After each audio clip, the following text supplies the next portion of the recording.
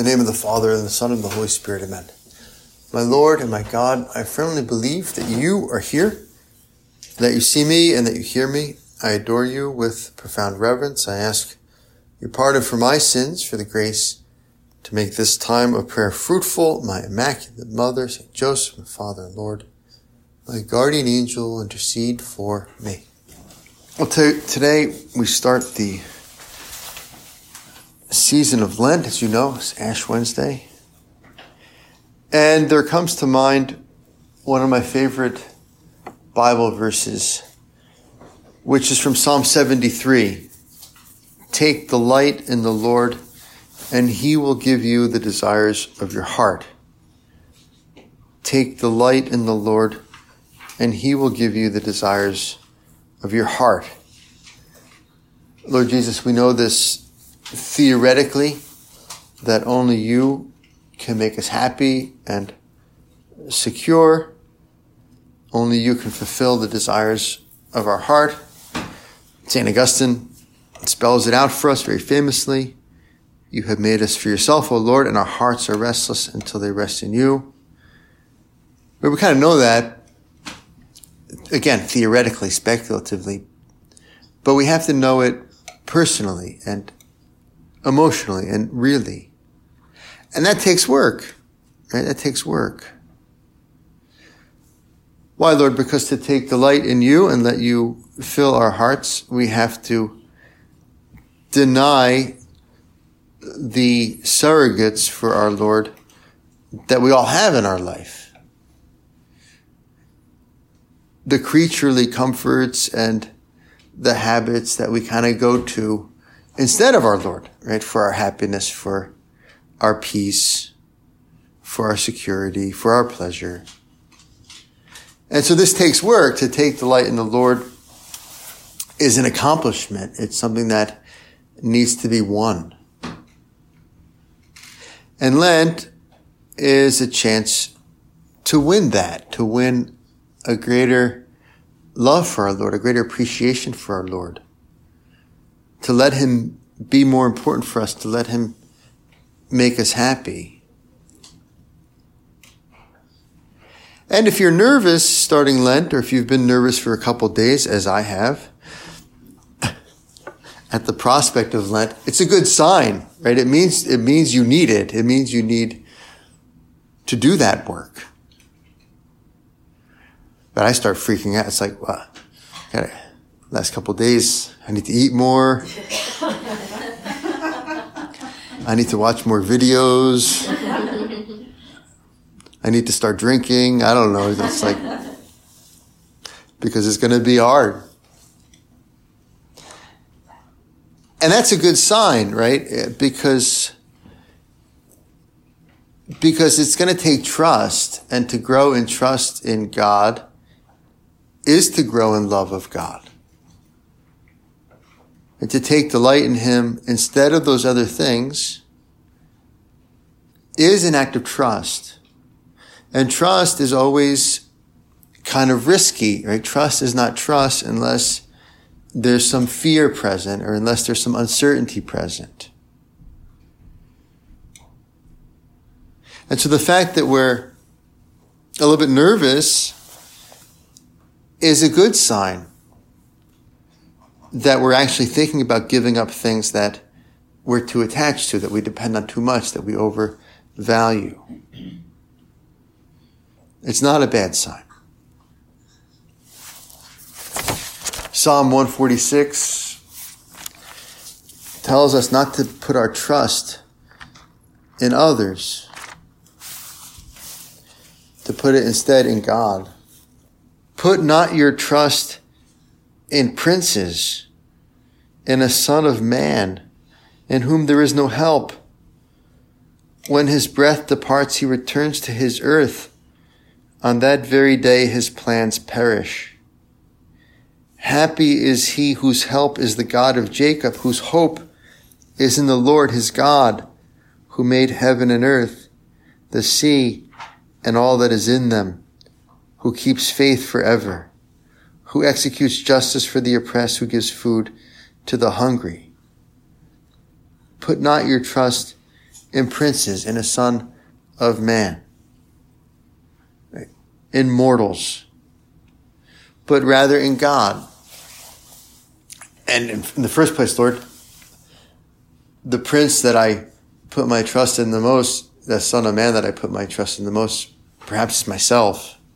Don't trust yourself for your peace, for your security, for your well-being. Right? Trust our Lord. We don't have princes in our country, but we have celebrities. And sometimes we do this too, right? We put our trust for at least our entertainment or our inspiration in those stars. And they're shooting stars, right? It's like one comedian said, here today, gone today. And the Super Bowl, apparently the Super Bowl halftime show was supposed to be nostalgic, right? Singers from the late 90s and early 2000s was supposed to invoke nostalgia. I had no idea who they are. I'm too old for nostalgia already. It's like, who are these people? It was exhausting watching that.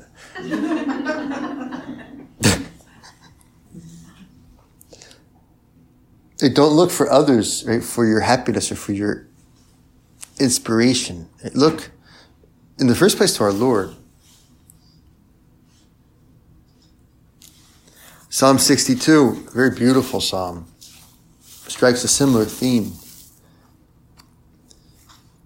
Making the jump to trust our Lord and not things. For God alone my soul waits in silence. From him comes my salvation. He only is my rock and my salvation, my fortress. I shall not be greatly moved. For God alone my soul waits in silence, for my hope is from him. He only is my rock and my salvation, my fortress. I shall not be shaken.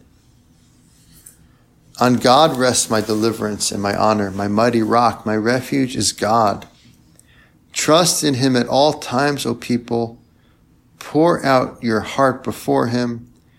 God is a refuge for us. Men of low estate are but a breath. Men of high estate are a delusion.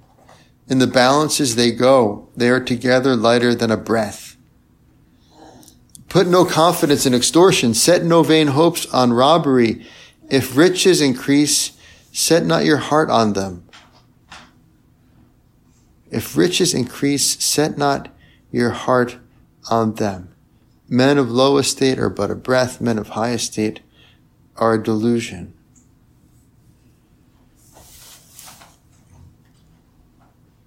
Trust in him at all times. And these are great ideals, Lord, that we can shape our Lenten sacrifices with. And why am I giving something up? Why am I giving up peanut M&Ms? Or why am I giving up Twitter? Or why am I giving up entertainment on screens? Or whatever you're doing. All the above. What's the point? Well, the point, Lord, part of the point is to shift our habitual trust in those things or those games or those shows or that food, like to shift it from those things to you.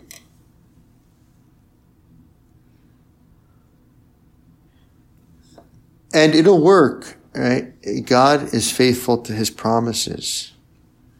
Take delight in the Lord, and he will give you the desires of your heart. And so we ask you, Lord, give me the courage and give me the trust. And give me the wisdom to see, well, what do I need to deny so that I can find my delight in you? What do I need to trust less in so I can trust more in you? for my security, my comfort, my happiness. What is that shift, Lord, for me? And that's faith. Faith is not just consent to truths. It's consent to the person of Jesus, that the person of Jesus is our Savior. That they're not just abstract truths. But that in my life, right, with my problems, Jesus is the answer. Right? Jesus is the solution.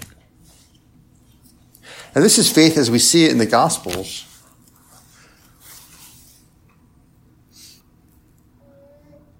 There's a wonderful scene. I'm sure you've thought about it, read it many times.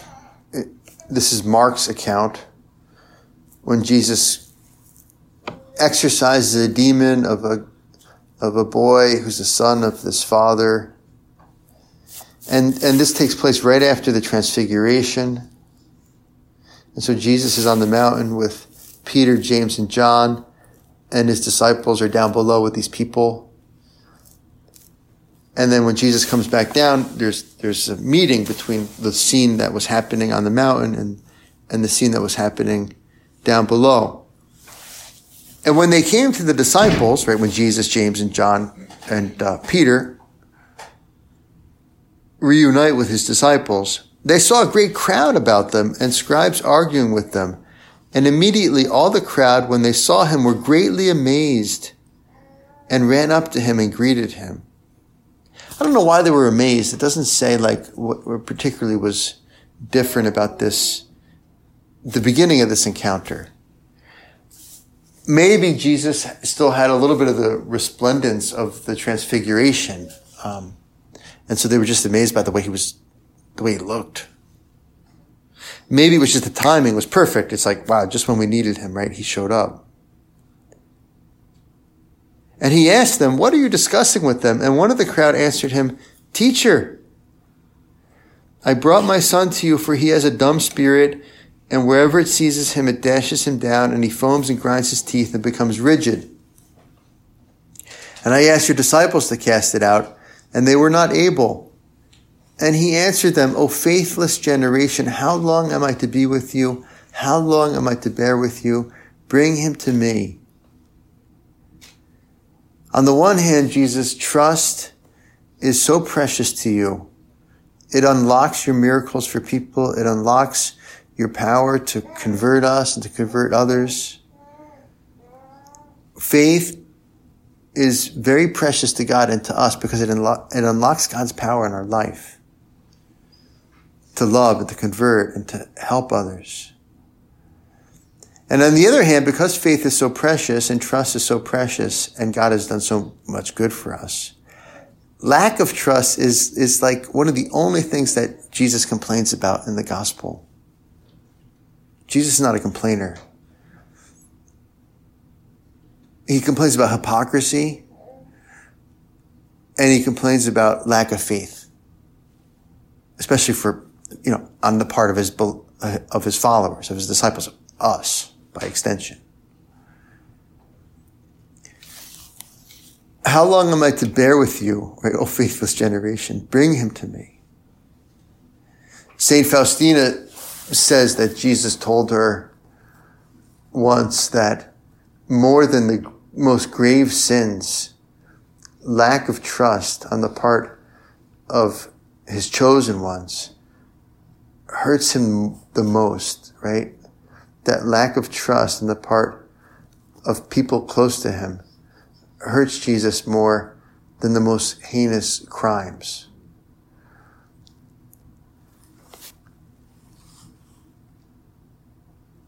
And Jesus asked his father, how long has he had this? And he said, from childhood. And it has often cast him into the fire and into the water to destroy him. But if you can do anything, have pity on us and help us. And Jesus said to him, if you can, all things are possible to him who believes. And so contrasted with Jesus's being upset with lack of faith or lack of trust, there's this incredible promise, right? That if we do trust, great things will happen. The most essential things will happen, right? We'll become saints, and we'll help others become saints and get to heaven. All things are possible to him who believes. Immediately the father of the child cried out and said, I believe, help my unbelief. And when Jesus saw that a crowd came running together, he rebuked the unclean spirit, saying to it, You dumb and deaf spirit, I command you, come out of him and never enter him again. And after crying out and convulsing him terribly, it came out, and the boy was like a corpse, so that most of them said, He is dead. But Jesus took him by the hand and lifted him up, and he arose. And when he had entered the house, his disciples asked him privately, Why could we not cast it out? And he said to them, This kind cannot be driven out by anything but prayer and fasting. And so it's interesting.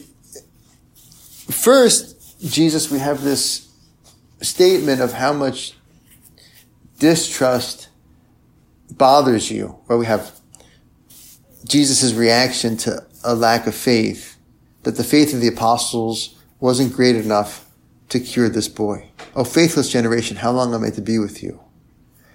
And then we have the positive side of that, which is if we do have faith, well, all things are possible, right? God will do great things through us. And then we have this very comforting middle ground, which is, I believe, help my unbelief, right? Thank God. Right? It's not like faith is not this binary switch. It's not either I have faith or I don't have faith. And Jesus responds to that, right? So it's not like he's looking for a faith that we don't have yet. I mean, he kind of is. He's looking for growth in faith, but he's not looking for a perfect faith in order to do great things for us. He's looking for the next step in faith, which for this man was, okay, I do believe. I've heard about your miracles. I see you here. I'm amazed too by the timing or by the way you look, right? I do believe, but help my unbelief. And so in me, there's this struggle between my trust and my lack of trust, right? My faith and my lack of faith, my belief and my disbelief. And that's enough for our Lord to help the guy.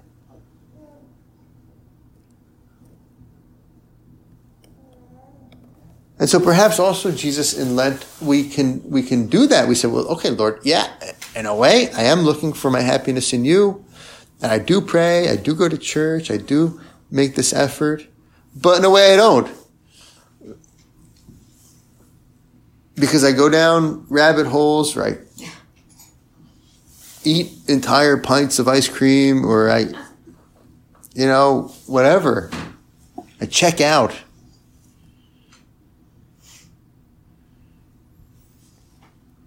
And so, help my unbelief, Lord, and help me to believe more by voluntarily giving myself a hard time or cutting back on those things as an act of trust that only you, in the end, can truly fulfill the desires of my heart.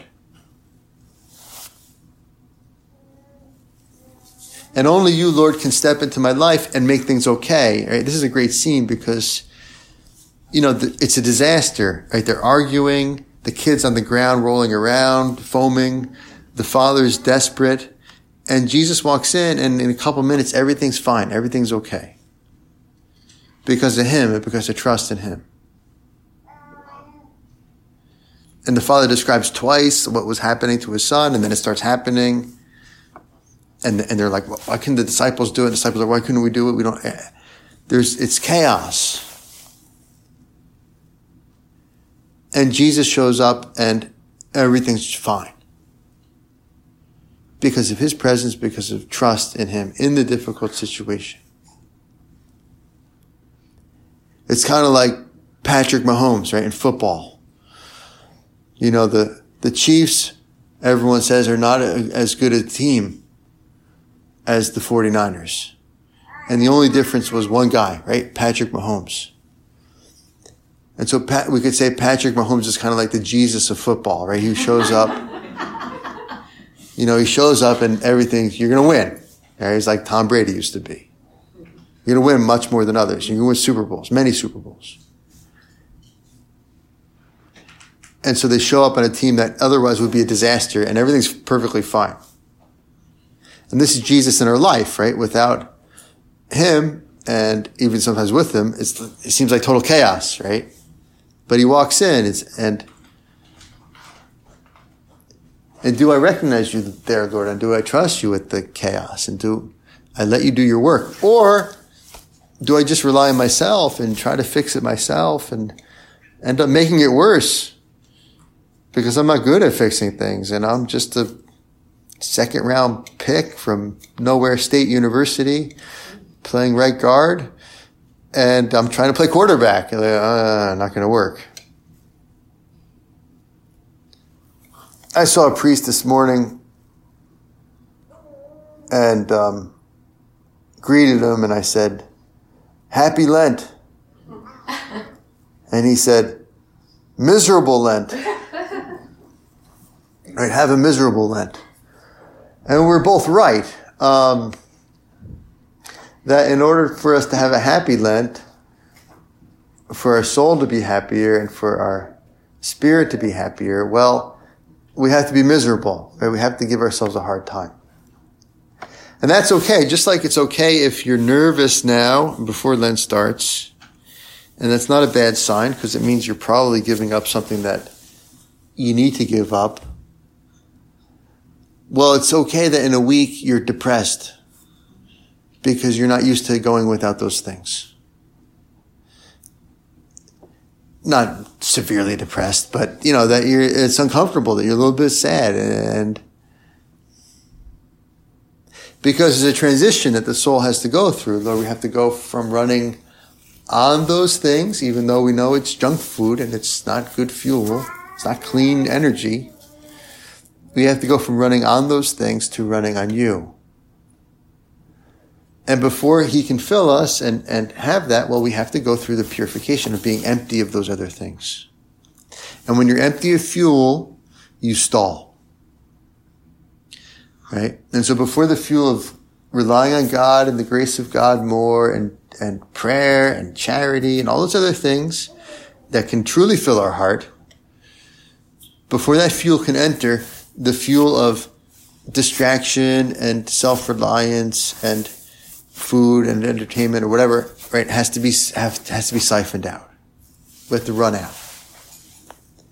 And in the transition, we stall. And that's good, right? Don't be afraid. If in 5 days you're like, oh man, this is long, I don't have any energy, I miss SpongeBob, or whoever, right, you're going to miss. Just don't be afraid. That's right. You're exactly where you should be. You're feeling exactly what you should be feeling. That's why we put ashes on our forehead. It's like Job sits in ashes. Not to feel good, but to feel bad. Right? And all those, Lent used to be a lot harder. Right? People would fast the whole time. Not to feel good, but to feel bad. Why? So that they could be better and feel better, because getting rid of those things and doing penance for their sins creates the space and the shift from the things of the world and from the sinful ways to the holy ways and the things of God. But it's a transition. That's why it's a whole season. And so, Lord, keep us from being too soft, right? And too self-pampering and too tied to our immediate mood and too distrustful, right? To go through that process. Because the danger is it's like, oh, I don't feel good. And then we're like, oh, this means I have to start. Let me get back. I'll at least start eating the peanut M&Ms again, because if not, then, I'm a bad person. No, you're just soft, right? Feel bad and still be nice to your husband and your children. It's doable. It's totally doable. But you have to know what you're doing. And if you don't know what you're doing, well then, yeah, eat the M&Ms.